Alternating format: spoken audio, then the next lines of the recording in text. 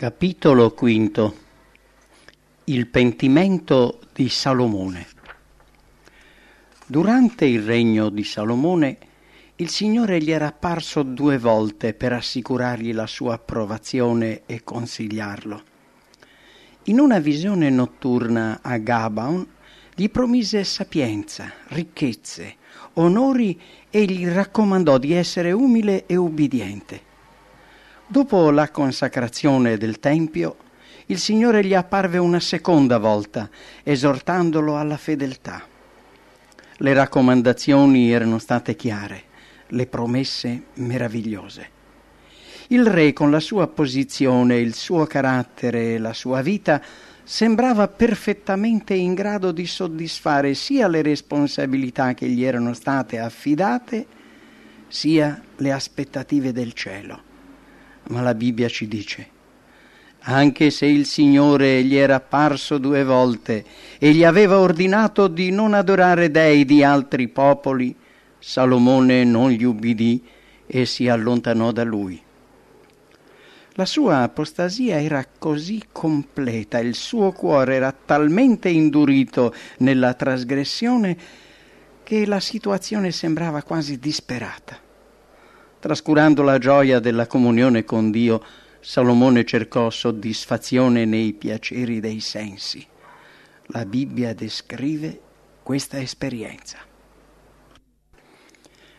Ho fatto anche grandi lavori, ho fabbricato palazzi, ho piantato vigneti, ho costruito giardini e parchi, ho comprato schiavi e schiave, ho preso le ricchezze e i tesori di altri re e governanti. Ho fatto venire nel mio palazzo cantanti e ballerine per i miei piaceri, tante belle donne. Insomma, ero diventato più ricco e più famoso di tutti i miei predecessori di Gerusalemme. Ho soddisfatto ogni mio desiderio. Non ho rinunziato a nessun piacere. Sono riuscito a godere delle mie attività. Ho tentato di fare un bilancio di tutte le opere che avevo fatte e della fatica che mi erano costate, ma ho concluso che tutto è vanità, come inseguire il vento. In questa vita sembra tutto inutile. Poi mi sono chiesto: è meglio essere sapienti oppure ignoranti e stolti? Il sapiente vede dove va, lo stolto invece cammina nel buio, ma tutti e 2 fanno la stessa fine. Così ho cominciato a odiare la vita. Tutto quel che si fa mi sembra male, tutto mi appare inutile. Salomone sperimentò quel vuoto che si prova quando si vive soltanto in funzione delle cose terrene. Gli altari che aveva eretto alle divinità pagane gli ricordavano continuamente che il riposo dell'anima promesso da questi idoli era un inganno. Pensieri tristi e ossessivi lo tormentavano costantemente. Non provava più né gioia né serenità. Il futuro gli sembrava ormai fosco e disperato. Il Signore però non lo abbandonò. Mediante messaggi di rimprovero e severe punizioni cercò di far comprendere al re la gravità del suo errore. Smise di proteggerlo e permise agli avversari di umiliare e indebolire il suo regno. Il Signore spinse Hadad della famiglia reale di Edom a mettersi contro Salomone. Dio spinse anche un altro nemico contro Salomone, un certo Razzon.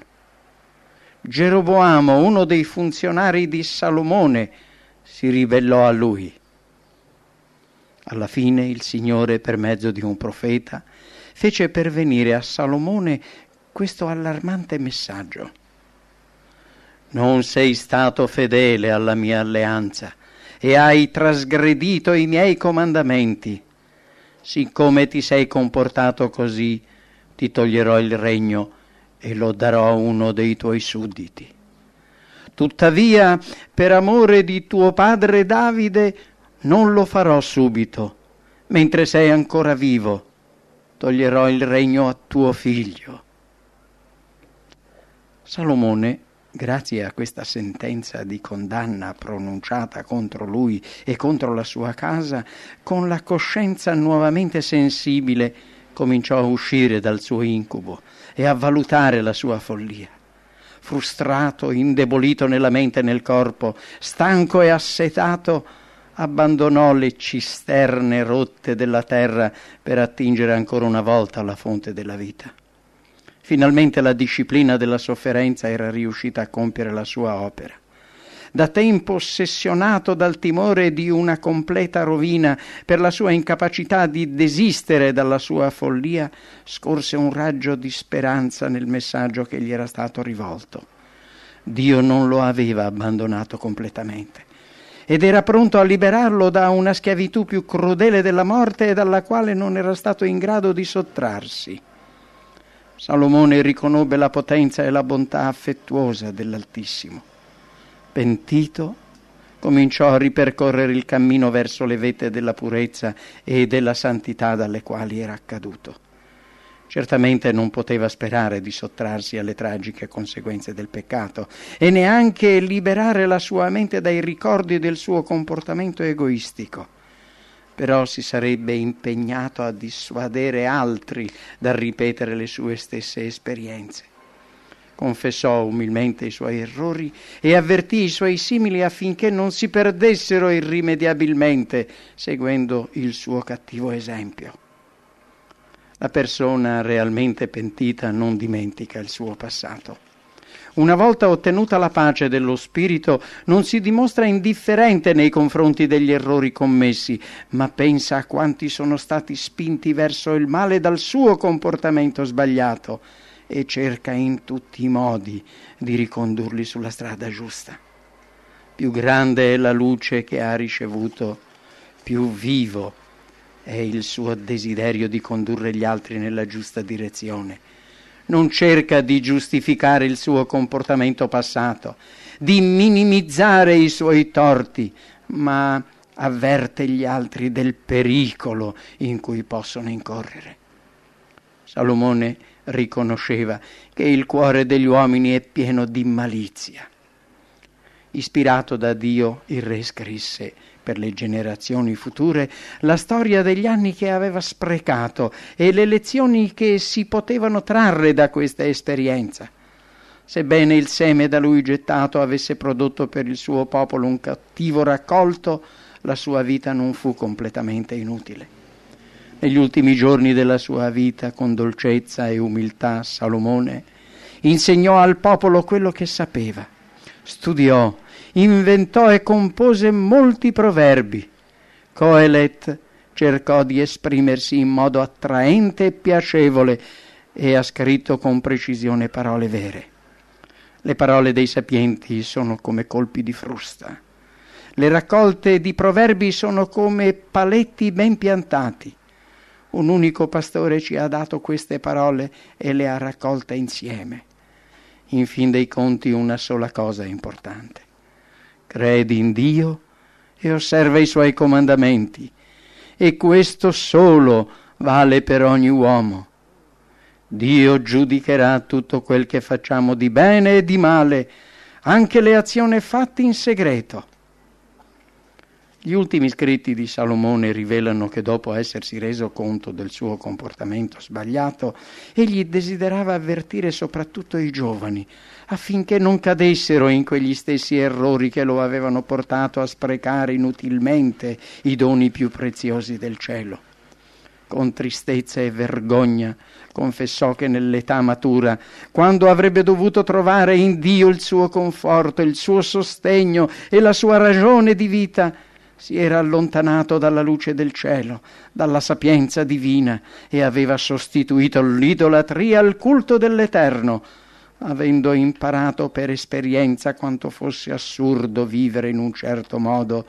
Desiderava ardentemente avvertire e salvare altri, affinché non si trovassero coinvolti nell'amara vicenda da lui vissuta. Con accenti accorati si rivolse ai giovani per indicare loro i privilegi e le responsabilità che avrebbero dovuto assumere al servizio di Dio. Dolce è la luce, ci rallegriamo alla vista del sole. Anche se vivrai a lungo, godi tutti i giorni della tua vita, ma ricordati che saranno molti i giorni oscuri. Non sai come sarà il tuo avvenire, perciò godi la vita, ragazzo. Sii felice finché sei ancora giovane. Fai tutto quello che ti piace e segui i desideri del tuo cuore, ma non dimenticare che Dio ti chiederà conto di tutto. Scaccia le preoccupazioni dal tuo animo e tieni lontano da te i dolori, perché la giovinezza passa presto. La vita di Salomone è piena di avvertimenti, non soltanto per i giovani, ma anche per coloro che sono più maturi, che si avvicinano al tramonto della vita. Sentiamo dire e constatiamo di persona che i giovani sono instabili, oscillano fra il bene e il male. La forza delle passioni è troppo forte per loro. Nelle persone più mature non ci aspettiamo di riscontrare la stessa instabilità o infedeltà. Ci auguriamo che alla loro età ci sia una maggiore stabilità di carattere e la loro vita sia caratterizzata da sani principi. Purtroppo non sempre è così. Salomone, che come carattere avrebbe dovuto essere saldo come una quercia, cadde preda della tentazione. Quando la sua forza sarebbe dovuta essere maggiormente stabile, si rivelò debolissima. Dalla sua esperienza dovremmo imparare che la vera sicurezza sta nella vigilanza e nella preghiera, sia per i giovani sia per gli anziani. La sicurezza non è legata all'alta posizione occupata e neppure ai grandi privilegi ottenuti. Per molti anni una persona può aver vissuto un'autentica esperienza cristiana e tuttavia essere ancora esposta agli attacchi di Satana. Nella lotta contro il peccato anche il saggio e potente Salomone riportò una sconfitta. La sua caduta ci insegna che nonostante le migliori doti intellettuali di un uomo e la sua fedeltà, non potrà mai contare sulla propria saggezza e sulla propria integrità. Il vero fondamento e il vero modello per la formazione del carattere sono sempre stati gli stessi per ogni generazione e ogni paese. La legge di Dio: ama il Signore Dio tuo con tutto il tuo cuore, con tutta la tua anima, con tutte le tue forze, con tutta la tua mente, e ama il prossimo tuo come te stesso, è stato il principio che ha caratterizzato la personalità e la vita del nostro Salvatore e rappresenta l'unico punto di riferimento sicuro e l'unica guida infallibile. Egli sarà la tua sicurezza e la tua salvezza. La sapienza, la conoscenza e il timore di Dio sono il tuo tesoro. Solo la parola di Dio può garantirci questa saggezza e questa intelligenza. Oggi questo principio ha lo stesso valore che aveva all'epoca del popolo di Israele.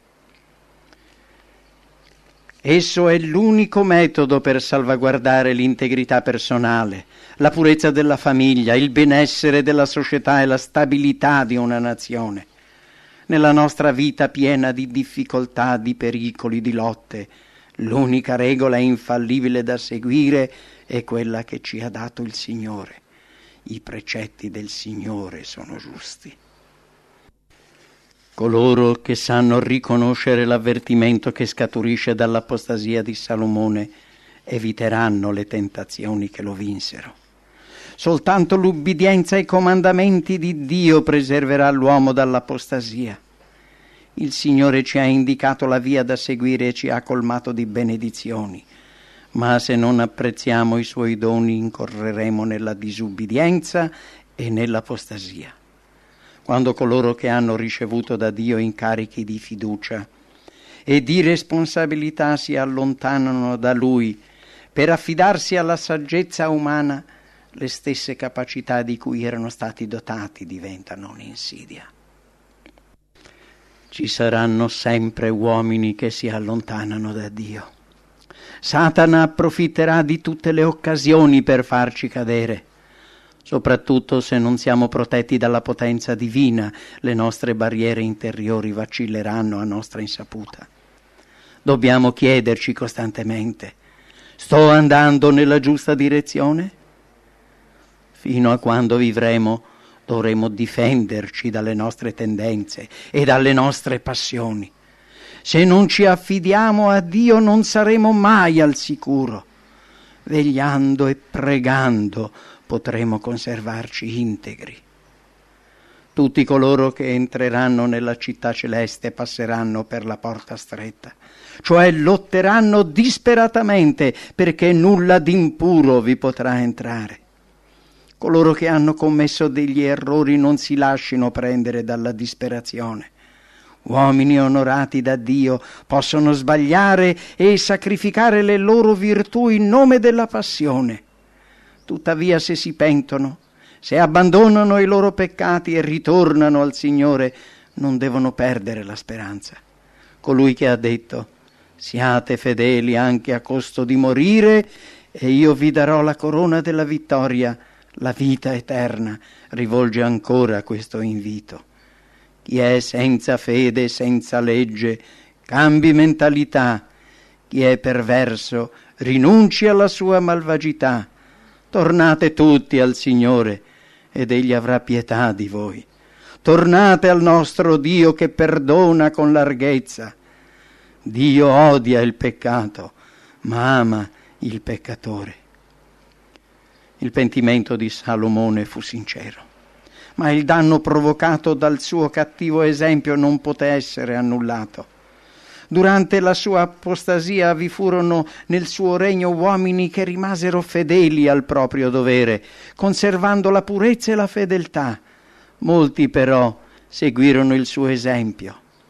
Le forze del male scatenatesi in seguito all'introduzione dell'idolatria e alle abitudini dissolute non poterono essere facilmente arginate dal re pentito.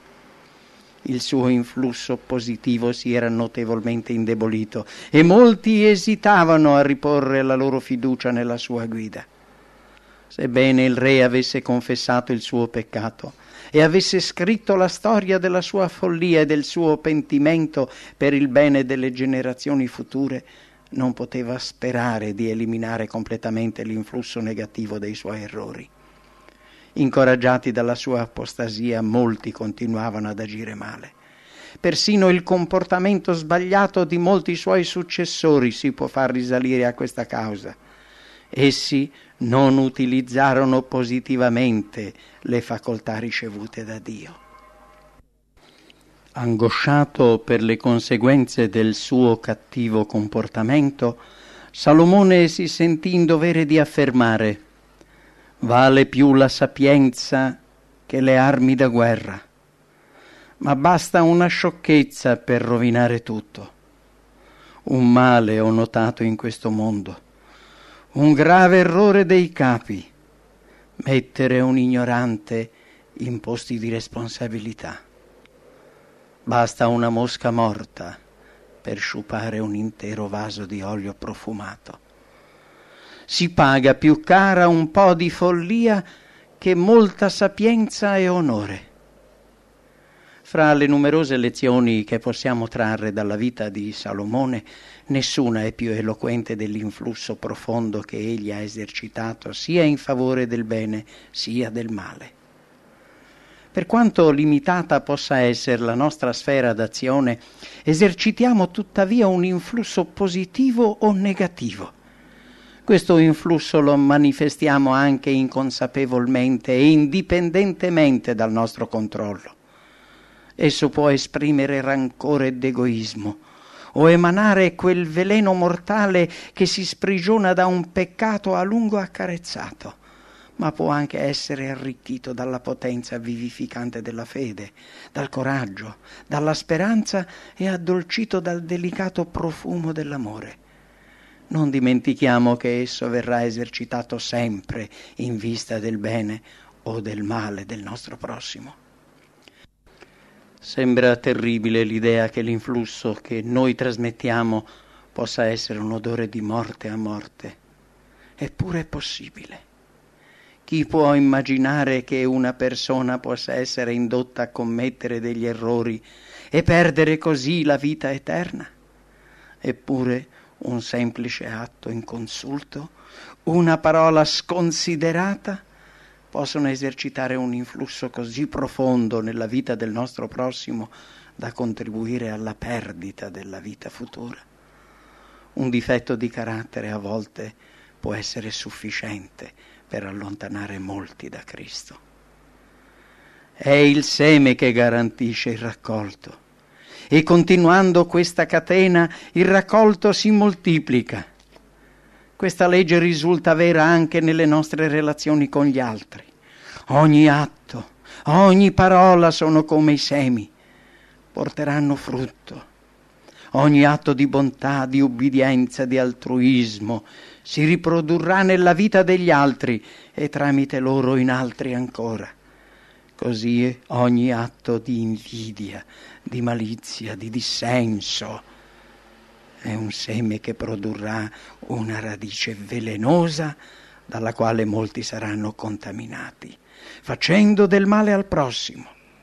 In questo modo il seme buono e quello cattivo daranno dei frutti nel tempo e per l'eternità.